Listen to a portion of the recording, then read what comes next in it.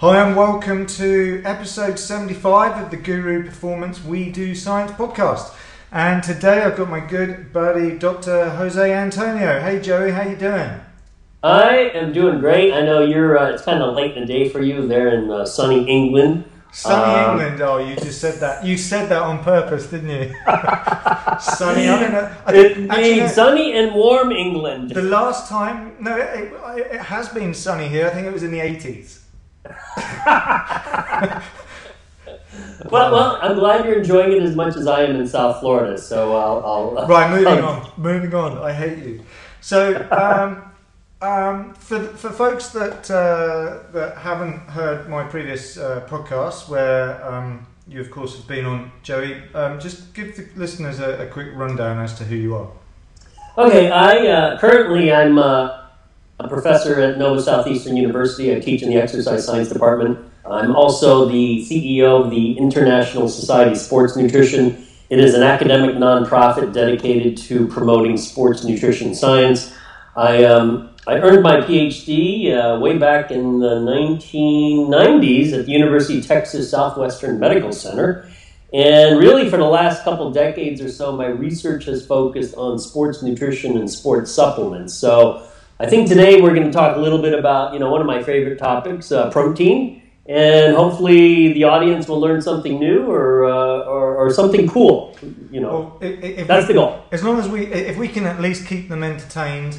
I always operate on the basis of inevitably someone's going to laugh at something, and I don't care if they're laughing at me or with me, but as long as they're staying amused, because it can be difficult, kind of in science, particularly this sort of stuff. It can get a bit boring, so a bit of humour is welcome from time to time. So, right, now, the last episode that I did was with Professor Stu Phillips, and in that episode we were talking about some research he'd done recently where they showed, that it's that sort of, that golden chalice of our field in exercise sciences, particularly when it comes to manipulating body composition, is this idea that you can gain muscle and lose fat in an energy deficit. And one of the things that came out in that conversation was the role of protein. And of course I've explored this in many times over the last 3 years, including with yourself when you did the last study on this topic. So the reason why I wanted to get you back on, Joey, was a lot of people, when they talk about protein, that they're usually not defining what they mean by high protein, low protein. The other thing is people really get their knickers in the twist when they get into this business of, we don't need to eat that much protein. Oh, that's far too much protein. And I wanted to get a bit of, dare I say it, context in this, get a bit pragmatic about this, and maybe slightly more holistic. And I don't mean alternative medicine holistic. I mean, let's just step back a bit from all the crazy science that we could be talking about, which we will to a point, but also about the relevance to what this stuff means to us in the real world. And by us, I mean practitioners, coaches, and even individuals. So if we can bring it back to the beginning of where your research with protein came into play, why is it that you felt it was necessary to do these studies? You had me at knickers in a twist, by the way. Knickers, underwear. But one doesn't say underwear in a twist, Joey. It just doesn't work. So knickers. Knickers. I'll be sure to check my knickers drawer next time. Yeah, exactly. Actually, on a semi-serious note, the whole idea or the question revolving around protein is kind of interesting, because what got me started was I had a conversation. I was actually sitting around the lab at Nova Southeastern University, and I had a conversation with a guy who was fairly large. He was about, I'd say, over 100 kilos, probably 110 kilos. And just out of the blue, I asked him, how much do you eat? I was just curious, how much do you eat? And he started rattling off what he ate, and with really quite a bit of detail. He's like, well, I eat this, and he basically ate the same way all the time. And I said, how many grams of protein is that? And he started counting in his head. He's like, I get 200 to 300 grams. I'm like, wow, we're actually eating a lot of protein. That's pretty cool. And then it just sort of stuck in my head that there's a lot of guys doing this already. And I thought, why don't I, or we in the lab, just get a bunch of people and say, hey, change nothing in your life. All I want you to do is eat a lot of protein. And when I say a lot, we're talking up to 4.4 grams per kilo. Now, before I get into the details of that, I do want to say the issue of what constitutes high protein. And I'll tell you why so much of what's in the scientific literature is incorrect. Oftentimes, they define high as anything higher than the RDA, which is like comparing yourself to, a midget and saying you're tall. I mean, it doesn't work that way. The RDA is 0.8. I think I've seen high as 1.2 grams per kilo. I've seen high as 30 to 35% of your total kcals. Both of those are wrong. 1.2 grams per kilo, I think I could do that in one meal if I wanted to. So what I've tried to do is operationally define high as anything over 2 grams per kilo. And the reason I use that value is actually when I look at subjects that I've studied, at least in South Florida over the last 2 or 3 years, almost to a T, trained guys and girls. These are guys who do CrossFit, do regular bodybuilding training, even endurance athletes. Almost all of them hover around 1.9 to 2.1 grams per kilo without doing anything else. I mean, that's just what they normally eat. And I thought, wow, maybe we should redefine what high is if the average athlete, at least in South Florida, maybe that it's just a weird Florida thing, but in South Florida, they're already up to 2 grams per kilo. And I thought that should be the baseline. So anything above that should be high. And so I'm hoping the rest of the scientific community will be like, maybe he's right. Let's define high as greater than 2 grams per kilo.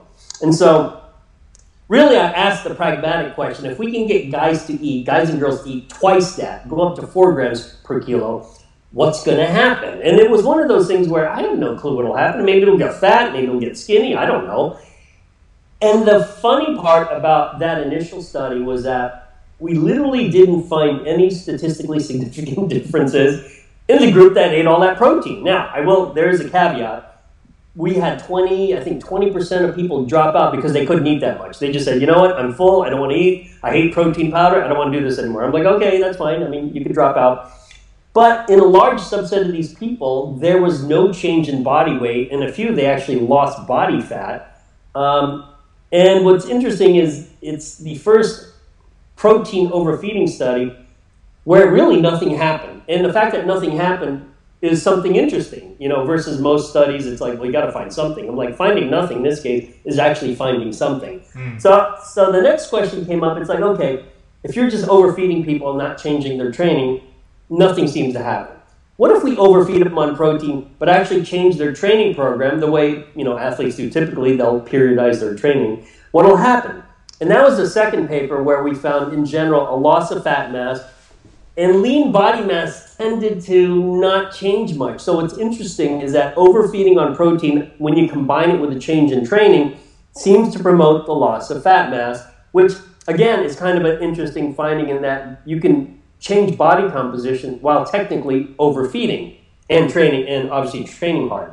So that, I think, put a lot of clinicians, their knickers in a bind, as you would say there, or their panties in a bind, as you would say here. Knickers in a twist. Knickers in a twist. Knickers in a twist, that's right. Yeah. And so, the next question that came up, because, I like to look at these problems as sort of a series of simple questions, which each question is a follow-up of the previous one. So the next question is, one, what would happen if you just get a bunch of really well-trained guys and follow them over the course of a year and have them vary their protein intake? So let's say for 2 months they go high, 2 months they go normal. And remember, normal is 2 grams per kilo. So they go from 2 grams per kilo to over 3 grams per kilo, and they just keep varying that over the course of the year. What would happen? And actually, that's the study we're finishing up, and we'll present it at ISSN. But the preliminary data, there's a couple really cool things. One, there's no change in kidney function, liver function, blood lipids. If you look at all the markers of health, nothing changes, which is kind of cool because this will be the first interventional study over the course of a year showing no change in clinical measures when subjects consume a high-protein diet. As an aside, one of my students came to me the other day, and he mentioned that, and I won't say the name of the person, it's a PhD, told him that if you consume protein long term like that, it's going to result in organ damage, which I was like, wow, that's interesting. I've never seen evidence for organ damage. It's funny how this stuff gets started. And get this, one of my subjects actually had to drop out because his physician told him, don't eat all that protein, it's bad for your kidneys. I didn't know whether to laugh or cry. I'm like, wow, that's kind of funny, but you dropped out of my study. So I was like, darn. Yeah. But actually, I think the hysterical laughing crying combo is the one that works best. Exactly. I'm like, with wow, a twitchy eye. People, yeah. Yeah. People still believe that shit. I was like, wow, well, okay, I guess there are physicians still believe that.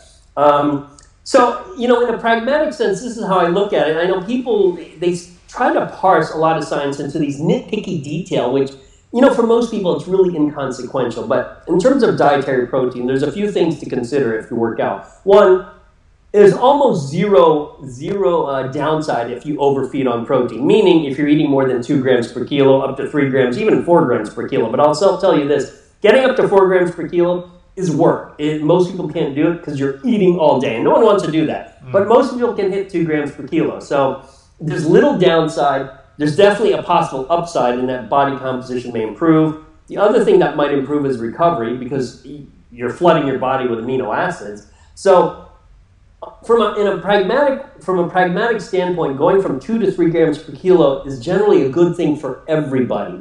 And I know people will say, well, what if you're an endurance athlete and you increase training volume and, should you eat more carbs? And my response is, you should eat more of everything, carbs, fat, protein. Don't just focus on carbs because for the most part, most endurance athletes are probably not limited by carb intake. And here's why. I have yet to work with an athlete who comes to me and says, you know what? I can't hit my carbs. How do I do it? And I'm thinking, what? You have a hard time eating carbs? Who's that? I mean, that person doesn't exist. So I think, the basic take-home message is you can eat a lot of protein with no side effects and it can help body composition. Yeah. For me, especially as I've transitioned down 3 years of talking to mostly really smart guys. I say mostly because we're not going to include you in that one, Joey. but yeah, But I have a nice tan. Yeah, exactly. Yeah, let's just avoid the weather. So, and also as I'm now really only a couple of months now from finishing my own doctorate, there is. I'm well known for my catchphrase in this podcast, which is about context. I think I would further. I have furthered views on that now, which is, context is arguably more important than the content, and that is why I like talking about these things. And I guess if one had to have one question you would ever ask someone, it's always going to be starting with define. Define what you mean by high protein. Define what you mean by body composition. Define what you mean by bad.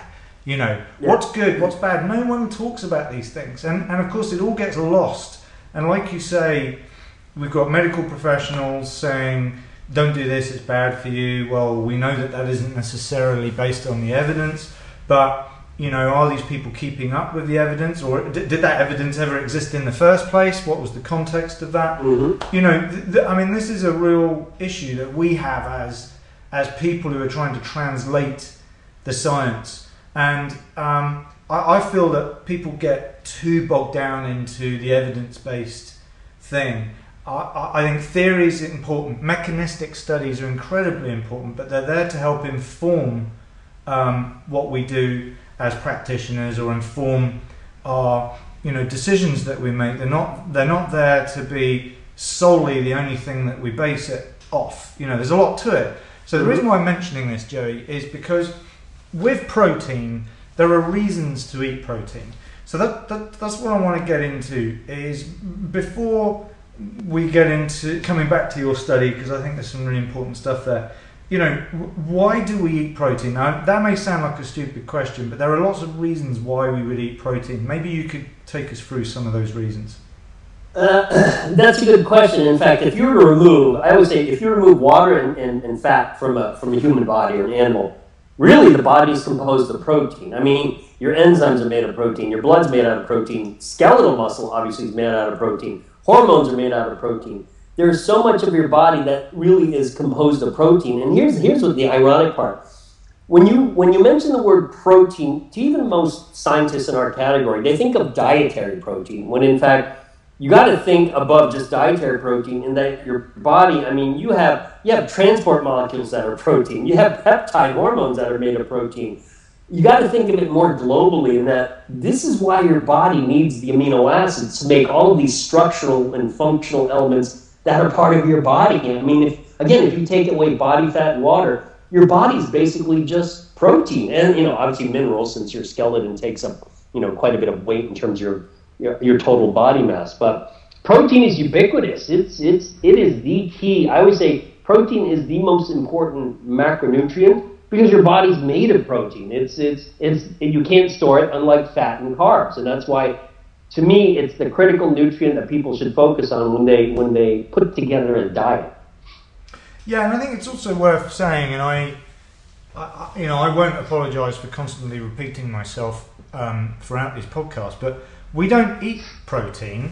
We eat foods that contain protein. And when we get a bit obsessed by one particular component, from our theoretical understanding of nutrition, that can be at the expense of other things that may be usually combined with protein, for example.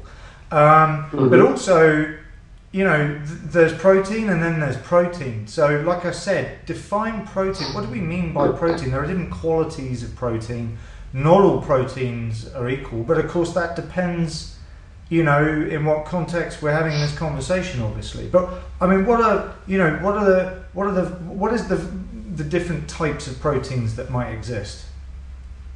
Well, if you're talking about proteins you consume, if you're talking about that, then certainly, there's a wide variety, whether it's milk-based proteins or proteins from skeletal muscle, i.e. beef, pork, bison, and fish. Even, skeletal muscle from fish, oddly enough, is one of the best dietary proteins you can consume. And it doesn't, and here's the funny part, it doesn't seem to fall into the category of evil proteins that vegans hate. I mean, if you talk to the average vegan, no beef, no pork, no chicken, but I'll eat fish. And, I always remind them, fish is skeletal muscle, that's protein. But for whatever reason, if it's in the sea versus it's on the land, it's a different kind of protein. And other proteins like scallop, shrimp, there's a wide variety of dietary proteins. And you do make a great point that you don't eat ingredients or macronutrients, you eat food. And eating fish regularly is going to be different than consuming beef regularly, I would imagine, or consuming chicken or pork regularly, versus, beans and rice, which would be, I guess, a protein source for people who don't consume animal sources. So I'm not sure if that was the question you asked. Yeah, no, it was, no. And also, I guess, people will have no doubt heard this, not just from my podcast, but it's a very current topic, is the biological value of proteins, particularly leucine content as it relates to its relationship with adaptations to training, for example. Perhaps you could just give us a quick overview of that. Well, if you're talking about, I'm not a fan of those what I call artificial measures of protein quality, like biological value, PDCAS, I think there's a few others, protein efficiency ratio. Because in the end, they're really, really poor measures. And all you have to do is look at some of the whey versus casein studies, where sometimes whey is better, sometimes it's no different. If you're looking at just acute measures versus chronic measures, it can be different.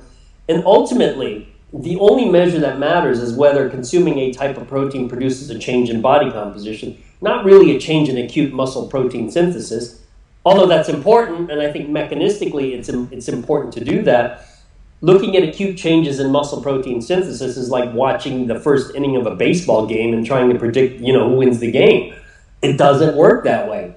But But I think if you look at, like biological value, and I remember reading this way back when I was an undergrad, and I'm like, wow, eggs, I think it was eggs had the highest, and then milk was second or something, and I forget the exact scale because I've soon eliminated biological value from my head.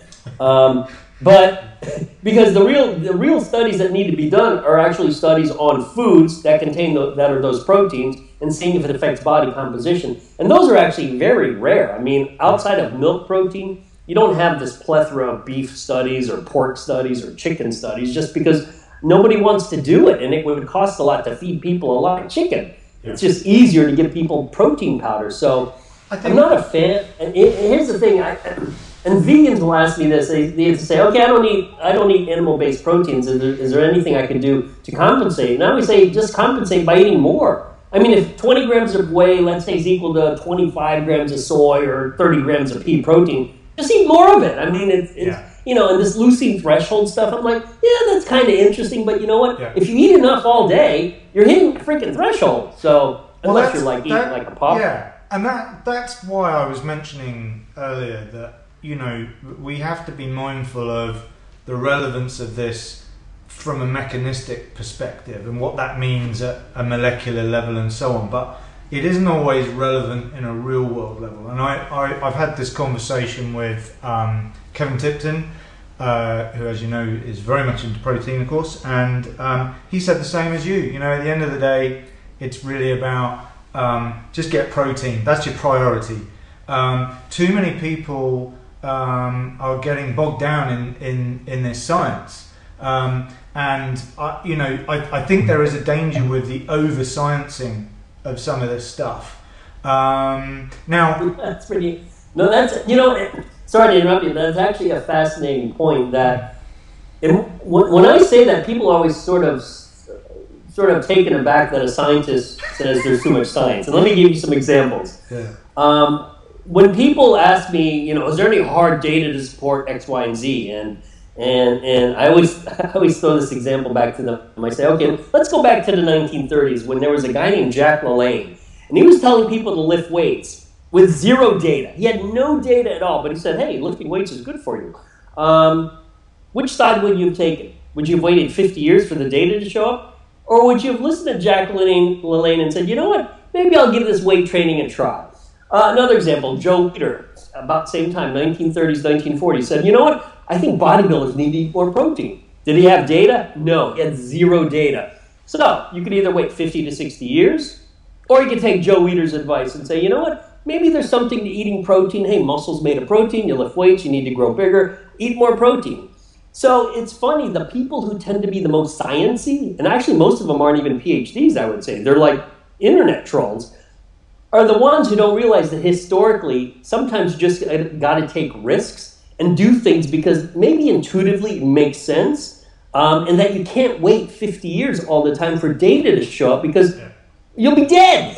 Yeah, but I did a whole podcast with a guy called Dr. Marco Cardinali all about over-sciencing, and he was in charge of science and medicine for the British Olympic Association during multiple Olympics where we did quite well. And his thing is, there's too much is going into the science and not enough on like how we coach this stuff. Understanding what is truly important to that person, and maybe getting too much into the science, particularly with clients, with people, with athletes, is highly distracting to the things that we really need to be doing. And I think that's important for us as practitioner researchers or people who in one way or another are engaging with people in the real world, is we need to know the science because that's what we need to know. That isn't necessarily what they need to know. We need to be very careful about how we translate that. And I think that's where some of these problems, where this stuff's happening, which is why I do this podcast, because I'm trying to get guys like you who are doing the lab studies to tell us about what this means and what the context of it is in the real world. So just bring us back to protein, because there's some issues here that I think are well worth us discussing. So going back to this idea of why we eat protein. Now, apart from our needs for things like amino acids and so on, and we won't get into biological value, Joey, but there are benefits to consuming protein-rich foods that goes beyond delivering the nutrients. There's the impact that protein can have on appetite regulation, that sort of thing. What are your feelings about the value of that? Because I feel that is one reason why we should eat quote unquote more protein than we need, depending on how we define need. No, actually that's a good point. The issue of appetite regulation, I think, is important. But the idea, and you had brought this up earlier, the idea that we consume foods, we don't consume ingredients or nutrients. That when you consume protein-containing foods, or protein foods, for instance, fish, beef, pork, chicken, etc., it means, it's sort of like this. If you're consuming something, it means you're consuming less of something else. If I drink more milk, I'm drinking less soda. If I drink more water, I'm drinking less beer. And a lot of people don't view consuming protein that way. They're like, well, what am I going to do with all these extra calories? When in fact, think of it this way. If I ask you to do an extra protein shake a day, which is fairly easy, it might mean it might inhibit your appetite enough that you don't have that cookie in the afternoon. Maybe you don't have that frappuccino with 300 calories as well, because a lot of times we subconsciously substitute foods just because there's only X amount of hours in the day to eat. So if I get up in the morning and I have, let's say, a scrambled eggs or something that has protein and fat, it'll probably, actually for me I know it does, it inhibits my appetite more so than if I have a bagel. Bagel with cream cheese. For whatever reason, bagels, because they're so calorically dense in carbs, it kills my appetite very quickly, but then I'm super hungry later. And I think for a lot of people that's how some of the higher glycemic carbs work, for me especially. So it's not so much I'm getting exact same number of calories at breakfast, it's more the effect, it's the after effect down the road. And that's the beauty of eating foods that are high in protein, your typical, chicken, beef, fish, and even you could add milk-based proteins there, because it ends up really substituting for other foods that you might eat, which may not be as important for you. And that goes into the heart of, when you look at diet studies, and they're looking at, single foods or single ingredients, the idea that you can use or point to a single food or single ingredient and say, aha, that's that's what causes X, Y, and Z, is a fallacy. Because if, someone had told me once, said, hey, I read this study showing that girls who drink soda, girls who drink soda have a loss of bone mass. And I said, well, that's one way to look at it. The other way to look at it is girls who drink soda are not drinking milk. So is it the not drinking milk that causes loss of bone mass, or is it drinking the soda? Because people substitute liquids, people substitute solid foods, and people forget that all the time. Well, there's another thing, is girls who drink soda obviously aren't doing CrossFit. Right! The dreaded CrossFit. Yeah. Actually, it's a total side note here, which I will find this link and I'll add it to the notes on our podcast together. My all-time favourite sketch that you can see on YouTube is where there's a section of I think it's a Hitler type movie, but they redubbed it. They've redubbed it, and he's in the sort of the war room, and Hitler is just going nuts at his generals. But they've redubbed it to CrossFit, and I think there's even some nutritional inferences there. So I'm insisting that everyone watches that video. Anyway, that was totally off topic, Joe.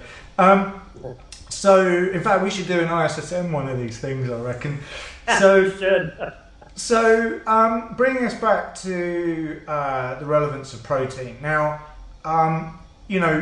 I've said we don't eat protein, we eat food that contains protein. But if I'm going to ignore what I just said, and I said, right, okay, if we do focus on protein calories, fat calories, and carbohydrate calories, why is it, or why is it not, our interest in our interest to focus the bulk of our well, not necessarily the bulk, but to be very well focused on protein calories in our diet if we're interested in energy balance?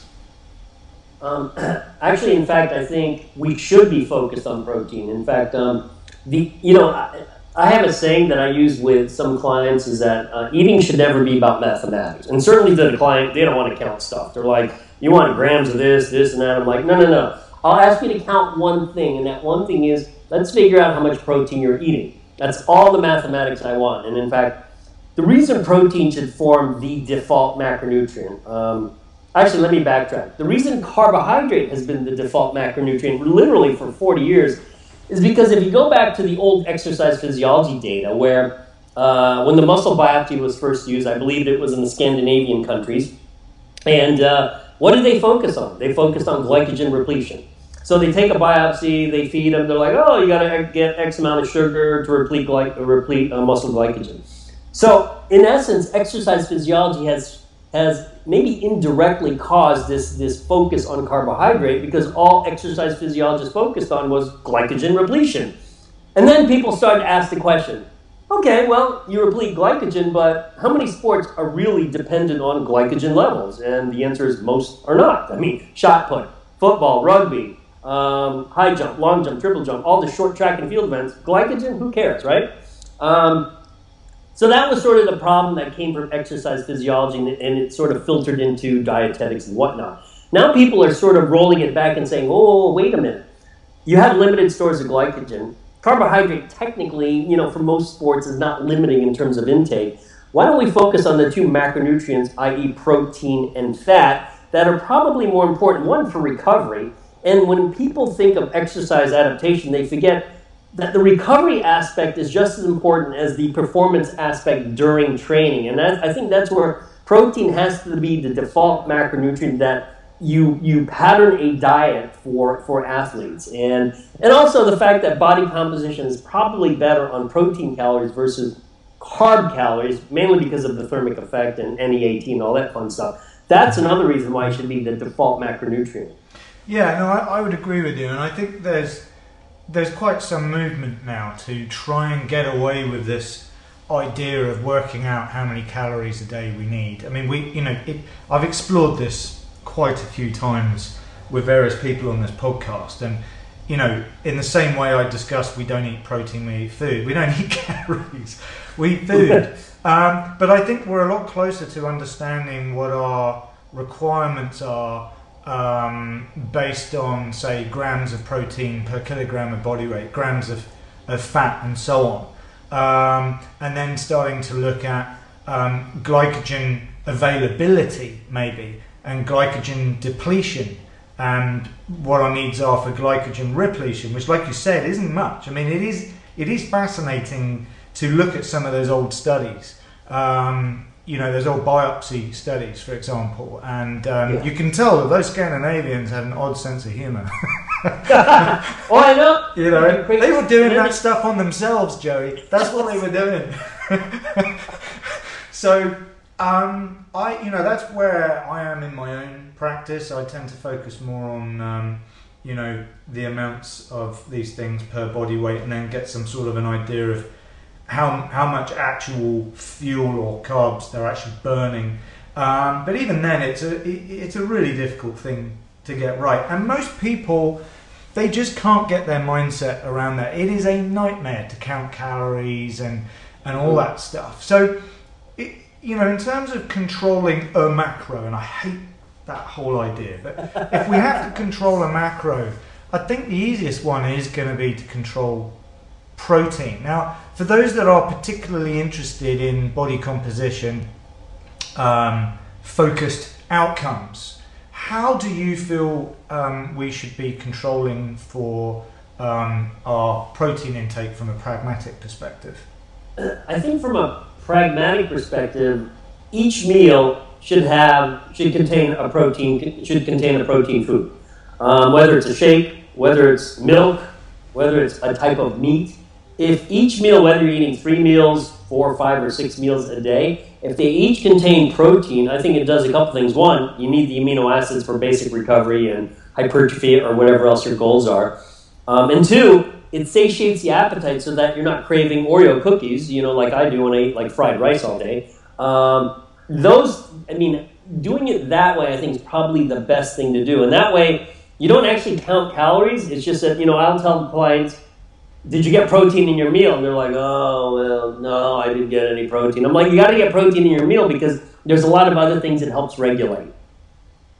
Yeah, I think when I talk about people getting their knickers in a twist, okay, or getting their pants in a bind, that just doesn't work for me. Knickers in a twist.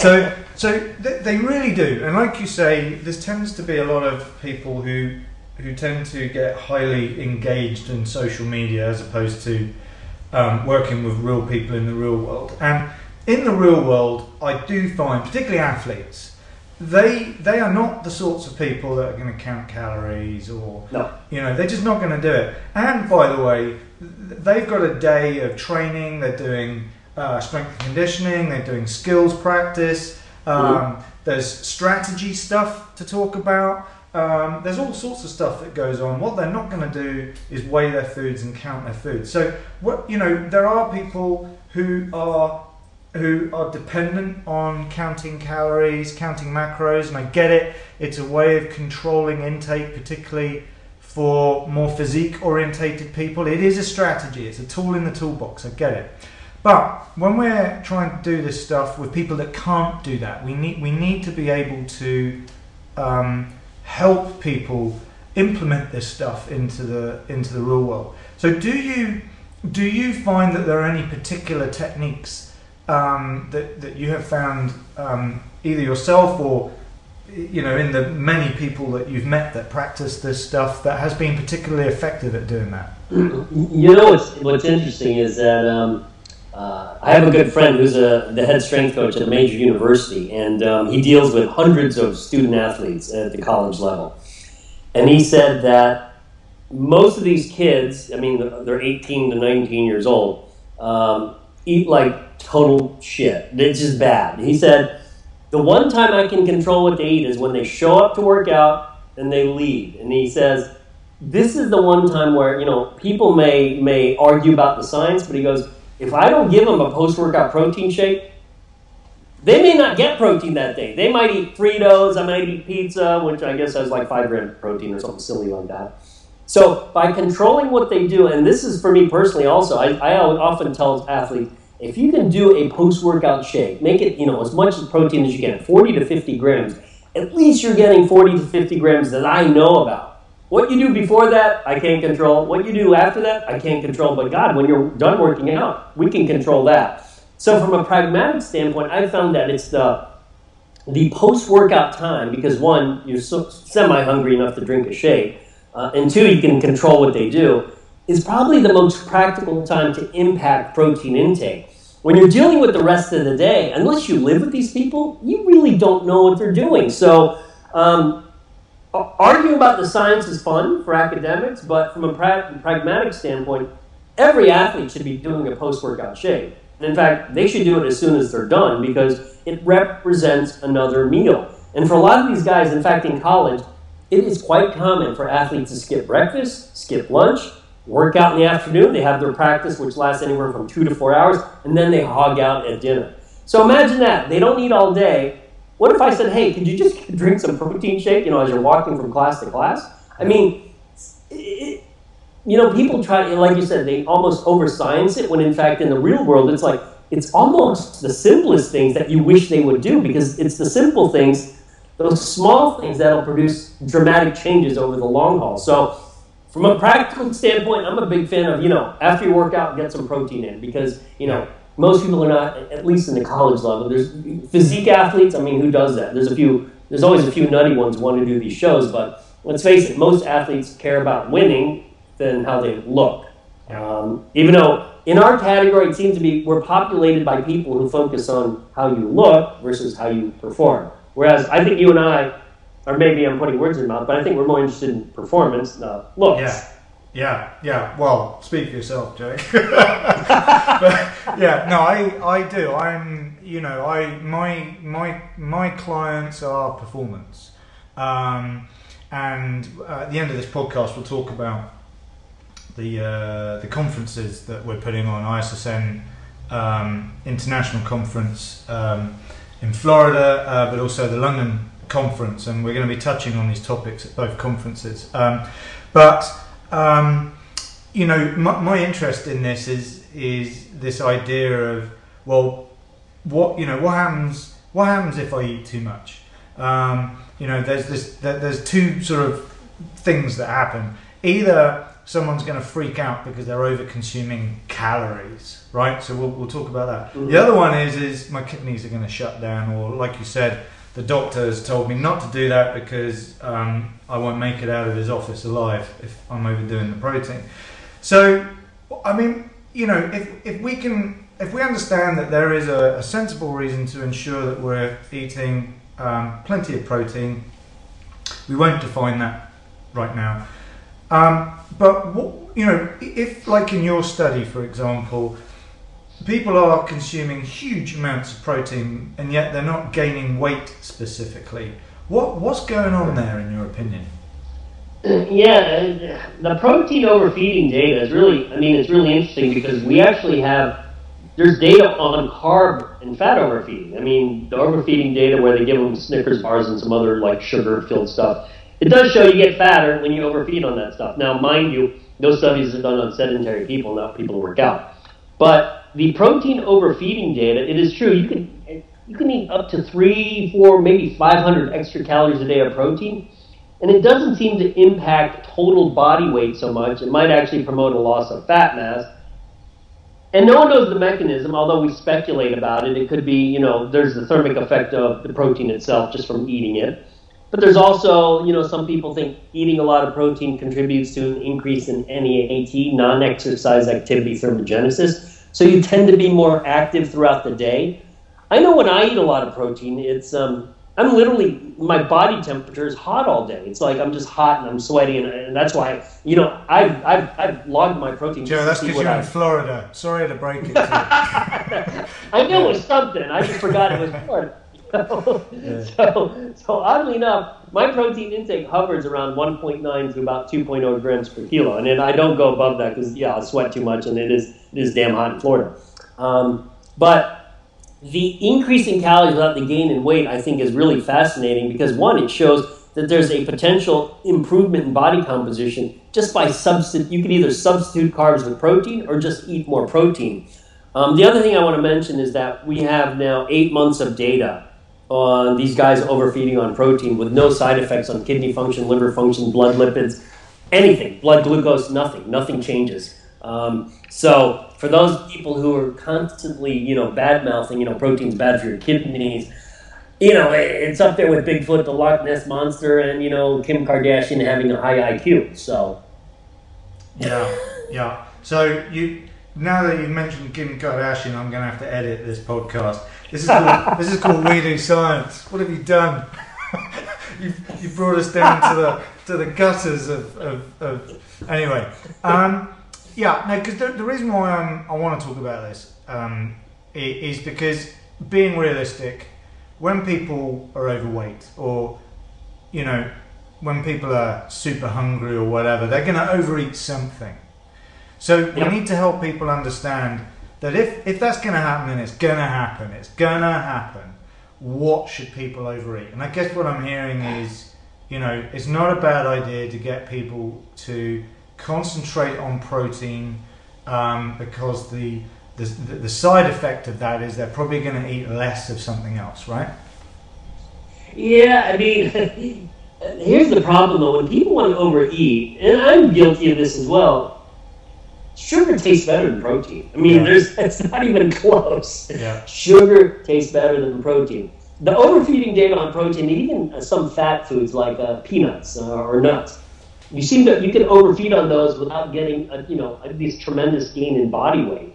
So I think practically speaking, most people don't sit around and watch the telly, as you guys call it. and say, you know what, I think I'm going to eat a chicken breast. No, they're like, I'm getting a bag of Cheetos and a freaking beer.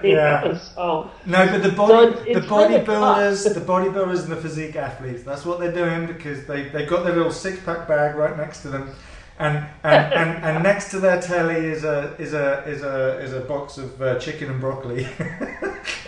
Oh man! Sounds like a party. Yeah. No, well, anyway, that's another topic for another day. That area. So, I think it's important we do discuss the, this idea that eating too much protein is bad for us. Obviously, define bad would have to come up in that conversation, but what's being said and what is the real situation as far as you're aware? Yeah, the whole kidney, the proteins being bad, typically falls under the concern of renal function or kidney function. And I've asked a few clinicians what would be the classic measure for kidney function, and most of them tell me GFR, or glomerular filtration rate. It's the part of the kidney that filters the junk that you need to excrete. And here's the thing, there's data on this already. When you look at GFR, or all these other measures of renal function, it doesn't change. And here, let me give you some interesting data. On my subjects, nothing changes in terms of that. But I have two subjects who, they not only eat high protein, they eat crazy high protein. One is up to, on his low amount of protein is 400 grams a day. That's his low amount.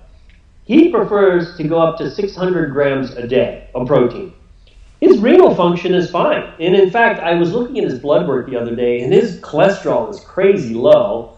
Triglycerides are crazy low. I'm like, man, what does he eat? And I looked, he eats protein shakes, he eats chicken, and he eats vegetables. I mean, that's really his diet. Chicken, vegetables, and protein shakes. And his blood work looks crystal clear. And all these guys, you never know. If you look at their blood work over time, you're like, wow, nothing changes. What's the intervention? Oh, they're eating a lot of protein. So I don't know why, this issue of protein being bad, it seems to have legs, and clinicians are among the worst in promoting it because, when students tell me about, when teachers, mention this in class, I'm like, well, just ask them to provide evidence. Maybe I haven't read the study. Maybe there's studies out there. I admit I spend too much time on the beach and I don't read enough papers, but maybe there's a paper out there. I want to know. And of course, they can never find the paper, so it's total BS. Yeah, as you're mentioning that, how do you feel about this idea of evidence-based as opposed to evidence-informed? In what particular? Well, generally, in sports science, obviously, and I guess that's been a theme of half this conversation today, is people, generally over science stuff. But okay. Here's how I look at it. In fact, the analogy I use is science is a roadmap. And let's say, in the old days when you actually had to open a paper map and look. So you're at point A. Yeah, now you have a GPS and it just tells you where to turn, right? But, you open up the map, you have point A, you want to get to point B. There's the straight shot, there's sort of the roundabout shot, there's the more scenic route, and each has its pluses and minuses, but each will get you to the same point. That's how I view science. People will argue, again, the little minute details of things, like whether, should I have protein, immediately post-workout, 1 hour post-workout, 5 hours post-workout. I'm like, who gives a shit? Just eat it. Don't worry about those minute details. Should I do 2 grams per kilo, 3 grams? Do something that's more than what you're doing now if you're like something low like 1 or 1.5 grams per kilo. But focus on the big picture. Know that there are multiple ways to get to a place, and that there's no single way that works for everybody. And I think that's where, it's interesting. There's people who are, evidence-based, when in fact, a lot of what we do in sports is we have evidence, and that's important, but a lot of it is really trial and error. And I'll give examples like, I'll ask someone, hey, how do you train? And this could be a scientist.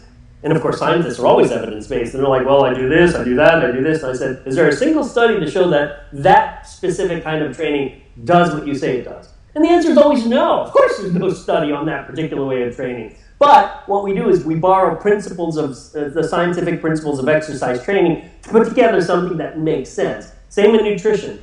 There may not be a study that tells you exactly that this is what works for you, but if you take the basic principles of science and apply it, you can massage it so that it works for that particular individual, and then you can always massage it as you go along. So, it's a roadmap, and you don't always have to take the same road.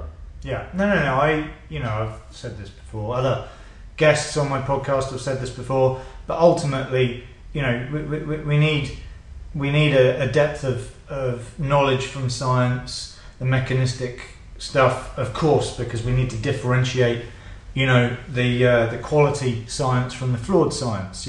That's important. Right.